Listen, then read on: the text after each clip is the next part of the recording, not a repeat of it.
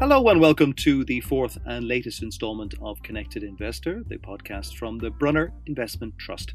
I'm Joe Lynham, BBC presenter and former business correspondent of many years.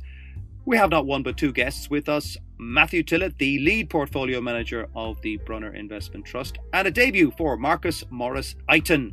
Apart from being a portfolio manager, Marcus is also a director at Allianz Global Investors.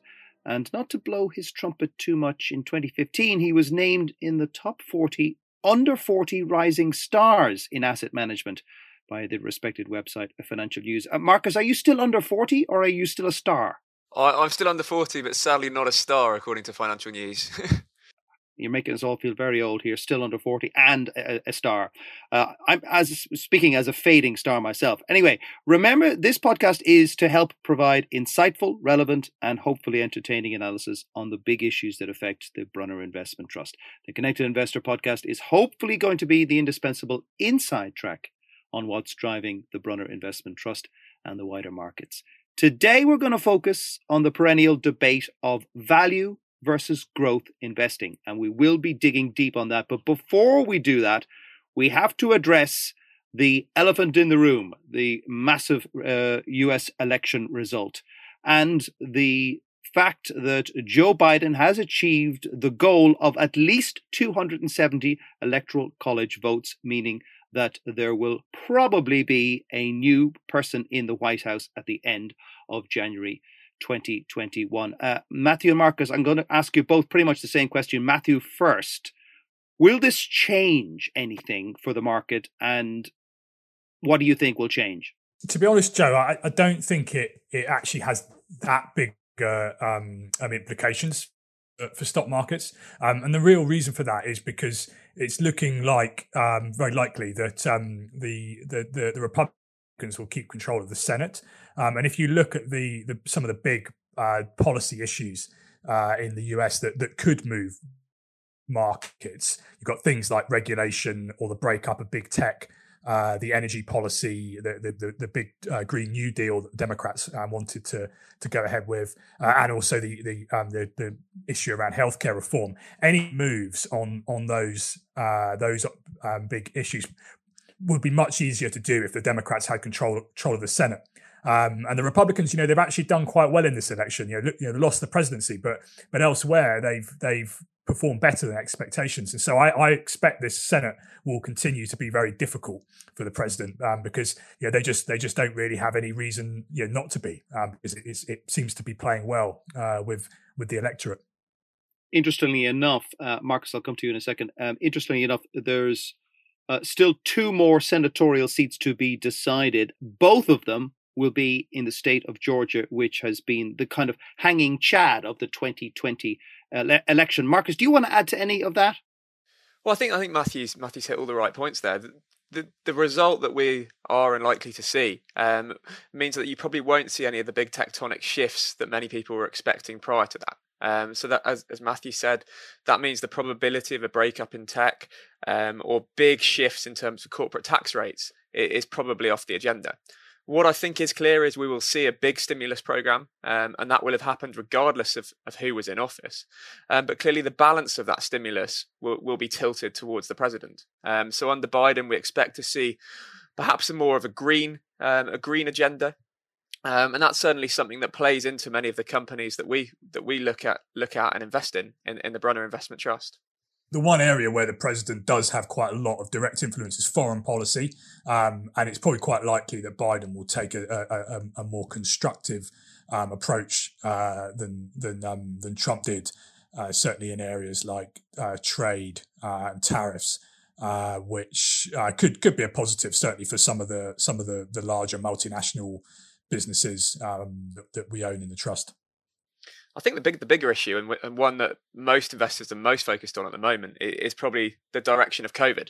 And COVID is having a far bigger impact on society in terms of the way we live and work, but also accelerating that disruptive trend. And so that probably more so than the election in the short term is really shaping the direction markets are heading in. Do you think, gentlemen, that the split control of the levers of power, i.e. the White House in Democratic control and potentially the Senate in Republican control, means that the Federal Reserve, will play an outsized role in the recovery from COVID-19? In my view, the Fed's going to have a big role, whatever happens. And I think we'll get more and more stimulus on the monetary side. Would happen whatever we get on the fiscal side. I think in the shorter term, you're right. Though they may have to step up a bit more if it proves difficult for the president and the House and the Senate to agree on a larger stimulus package, which was certainly looking like it was being difficult for them to agree before the election. So that may be the case, but I think you're going to need both fiscal and monetary to really drive a strong recovery from the COVID recession. Okay, we'll move on to value versus growth stocks very shortly. Let's have a wider look at how the markets have behaved over the last few months, Matthew. I'll come to you, Marcus, in a moment. How would you say they performed? The S&P 500, for example, went up 300 points in August, then sank 300 in September, then rose 300 in October, and then sank again by another couple of hundred. What's happening?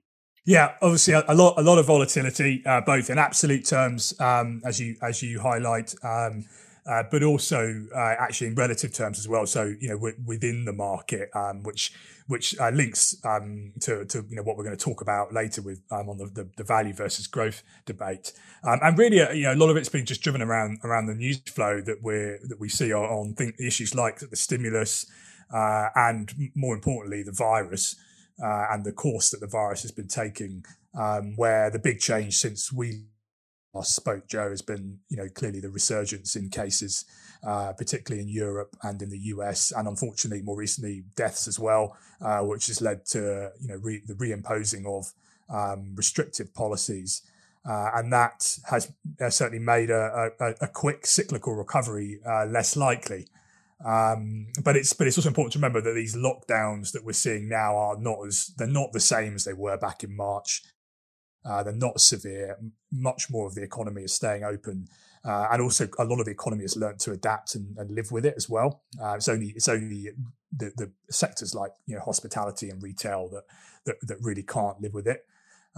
So I think the volatility you're seeing is really as the market tries to kind of digest these changes and the direction that things are likely to go on from here. I mean, from our perspective in the portfolio, I mean, we continue to manage the portfolio on a longer term view, and we on the basis that the virus will eventually be brought under control one way or another, most likely through a vaccine, but maybe through other methods as well, improved treatments. And that the world returns to some semblance of normality, and it's that normality that we need to understand. What does that world look like, and make sure that we're well positioned for that in the portfolio. Okay, well, let's move now to our subject today, which is value versus growth stocks.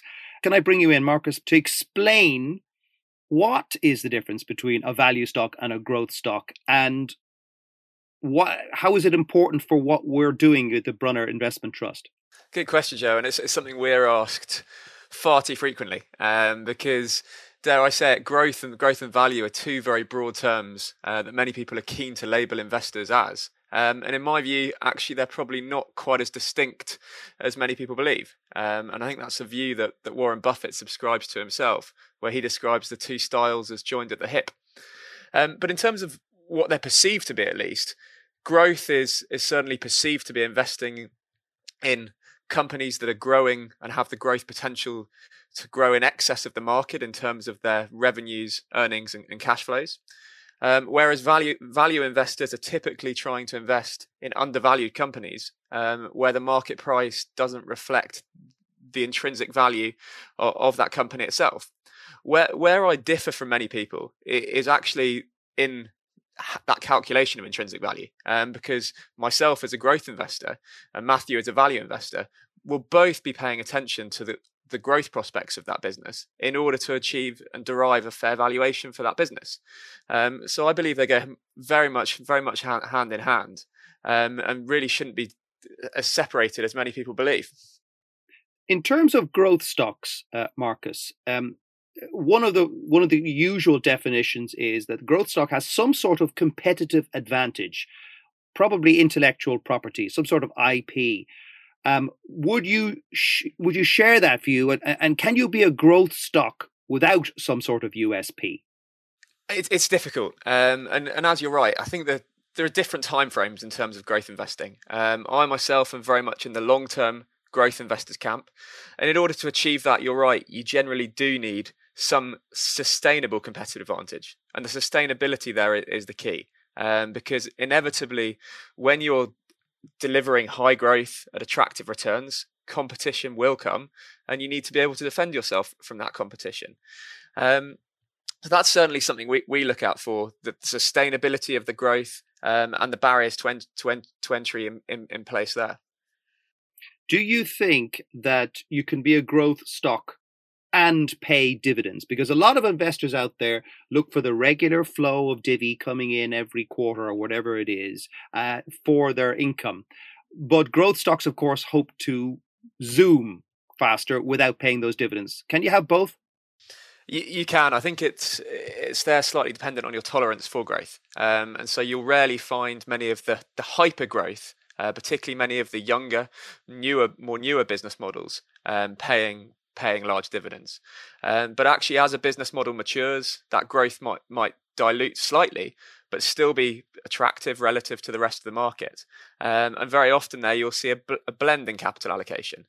Many companies will be reinvesting a portion of their growth back into the business. Some will put that cash to work through M&A. That's mergers and acquisitions. And then ultimately the leftovers will be handed back to investors in either the form of dividends or share buybacks. And I think that's a prudent approach that certainly fits how we invest for companies in the Brunner Trust. I was just going to add something to that, which is the importance of quality. Quality for us is an investment term that we use to describe the most important characteristics of a business model, and why quality is such an important factor when we're picking stocks for the portfolio, because it's the higher quality companies are the ones where you can actually have growth and pay a dividend. And the reason for that is because high quality companies, they by definition they generate higher returns on the capital that they have invested in their business, which means that they don't have to invest as much as other businesses back into their companies in order to drive the growth. So every year you have a certain amount of cash flow that the business throws off. You can invest some of it back in the business to grow, but you've got some left over as well, which can be returned as dividends. And that's sort of quite an important point. You don't tend to, with lower quality companies, you don't tend to see that because their returns are lower. They have to invest much more into their business just to stand still. Absolutely, and I think one other point that's important to emphasise here, particularly in the quality growth camp, is really the power of compounding. And I think that's something that many investors, particularly shorter term investors, don't necessarily pay enough attention to. You'll have to educate me about the power of compounding. Is that something to do with making bread? It's less complex than it sounds, Joe, because I can get my head around it. But essentially, if you find a company that can generate 15% earnings growth per annum for 5 years, and the valuation multiple of that business stays constant, all else being equal, the share price should double. And again, there are very few companies that can do that. But if you can find those companies that can sustainably grow their earnings and cash flows at that level, it's incredibly powerful in terms of the return drivers possible. Okay, how does that fit? How does growth investing fit in for Brunner Investment Trust? What kind of stocks do you believe in or look at? I think one of the beauties of Brunner is really it's a blend of the two. And so we have high growth companies in Brunner, several of which are trading on relatively rich valuation multiples. And that's blended nicely with some slightly lower growth, but cheaper companies that have probably more upside in the event of a cyclical upswing. So it creates a really nice balanced portfolio that will hopefully enable us to outperform in most market environments without being particularly skewed to one style or one economic backdrop. Okay, Matthew, can I bring you back in as a value investor? Is a value investor someone who simply finds a diamond in the rough, or is that way too simplistic?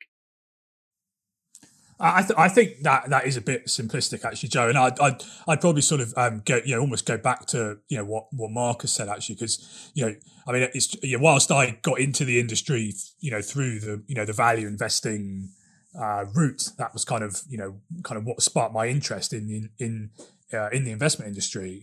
I'm also very much interested in growth, and you become, once you educate yourself on the drivers of value, you very quickly discover that as Marcus said, value and growth are joined at the hip.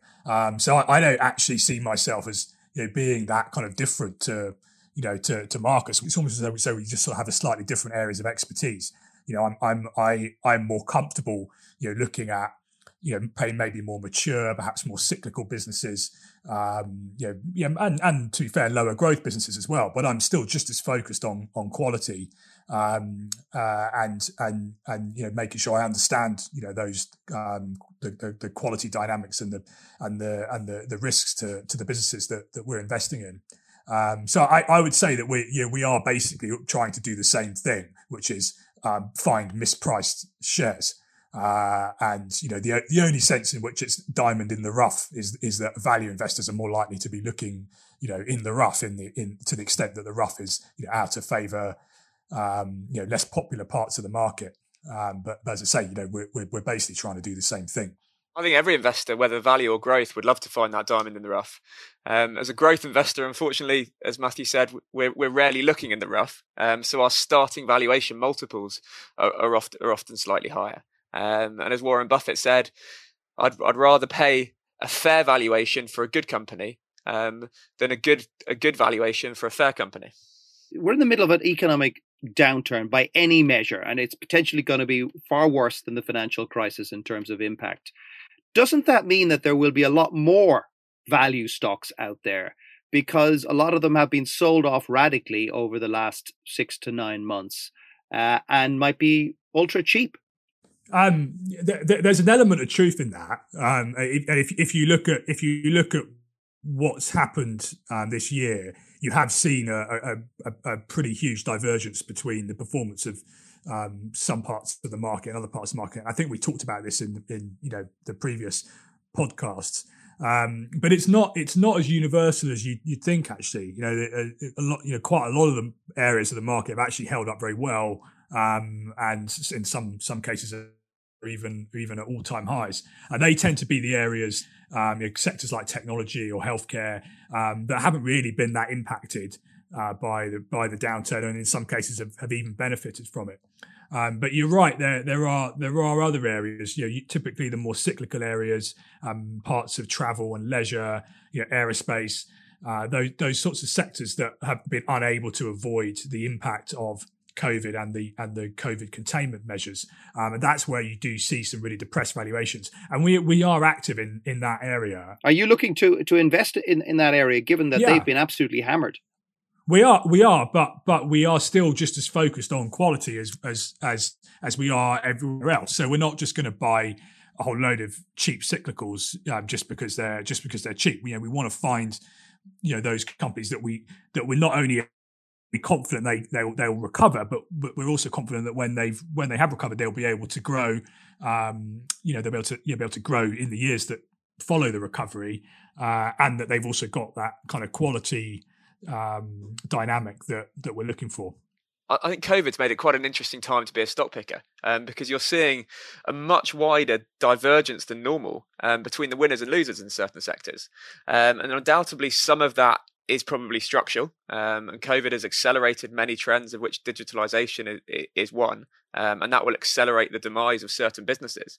But as Matthew said, there are also companies that are being punished as though they are structurally challenged, when in fact it may actually be purely cyclical factors, many of which have been driven by COVID, that are depressing their earnings and subsequent valuation in the short term. So as I said, I think it's a really exciting time, and actually I think we'll probably look back on where we are now in a few years, and recognise there are many more efficiencies in the current market than there are at most periods of the cycle. Is that because it's weeding out zombie companies, Marcus? Zombie companies that might have limped on after the financial crisis because interest rates stayed so low?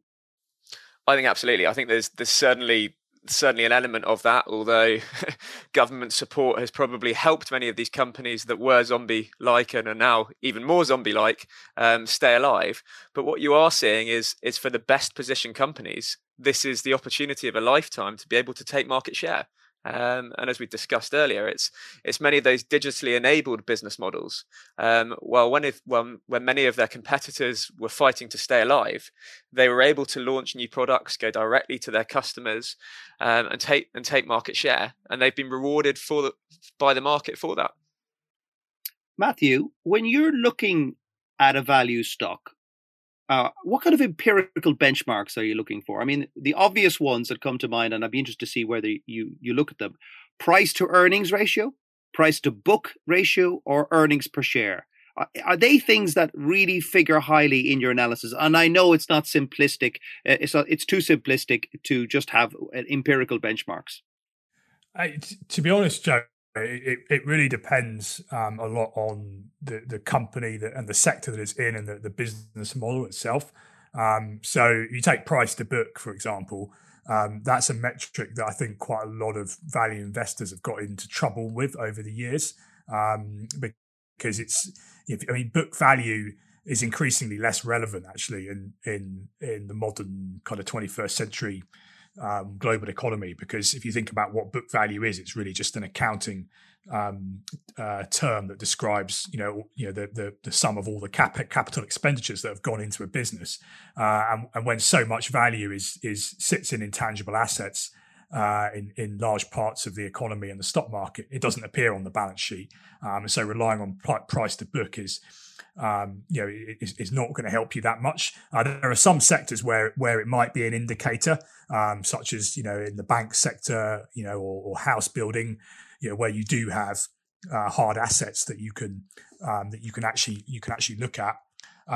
So PE, that's price to earnings, is generally a more reliable measure that you can use across sectors. But what I would say about both of them is really what we're looking at is free cash flow. Those measures are ultimately PE and price to book are just proxies that are taken from the accounting measures. And what we're looking for is the real economic value of a business, and that comes from really from cash flow. And so we need to get under the surface and really know what the cash flows are of the businesses that we're investing in. What's clear is valuation is very much an art rather than a science, and there's no one right valuation metric or valuation measure. So it's important to have a blend of measures and metrics dependent on the growth prospects and competitive environment that particular business is trading in. So we've got some companies in the portfolio that might be trading on PE multiples near 50, but where actually the growth prospects, the visibility we have in that growth and the competitive environment is such that actually I would argue there's far more valuation upside than there are for other stocks that might be trading on single digit PEs, where you have far more questions on the competitive environment, and they're far more cyclically vulnerable. So as I said, I think there's no right answer, but you're always comparing the valuation relative to what else is out there in the market and ultimately in your portfolio. Let's look at how value versus growth, or value and growth, is reflected in what you've actually invested in for the Brunner Investment Trust. Matthew, how well positioned is Brunner in this space? So if we take the portfolio and look at the portfolio quantitatively, what we'll see is that it scores very positively on quality.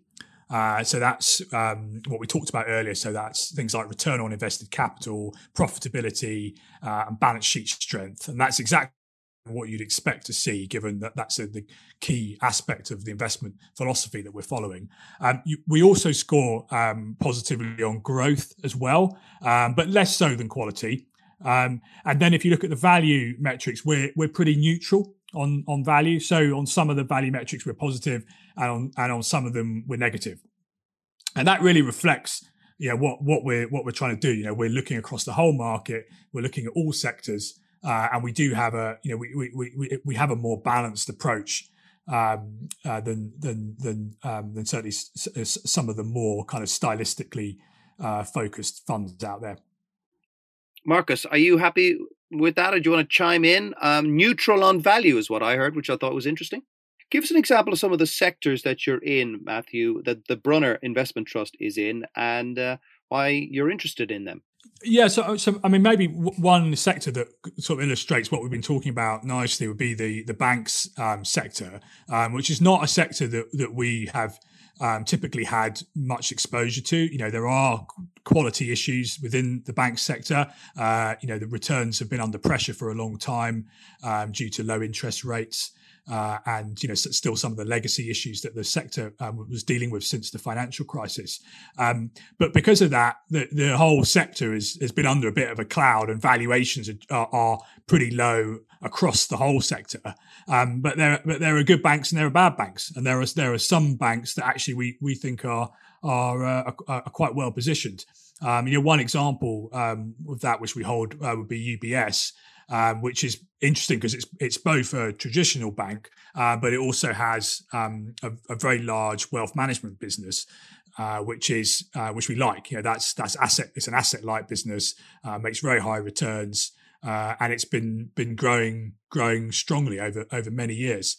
And we think we're getting that business on a very attractive valuation, partly because the company is seen in the eyes of the market as being a bank. And on that positive note, I think we will bring this podcast to a close. Matthew Tillett and Marcus Morris Eighton, thank you very much for joining us for this episode of Connected Investor. And thank you out there for listening. By the time you listen to this, it will be getting closer to the end of 2020. A lot of us will be glad to see the back of it, though there will always be winners from every crisis. We value your views, so please do get in touch. You can contact us via the website at www.brunner.co.uk. From me, Joe Lynham, and all the team that helped produce this at Allianz and Brunner, goodbye.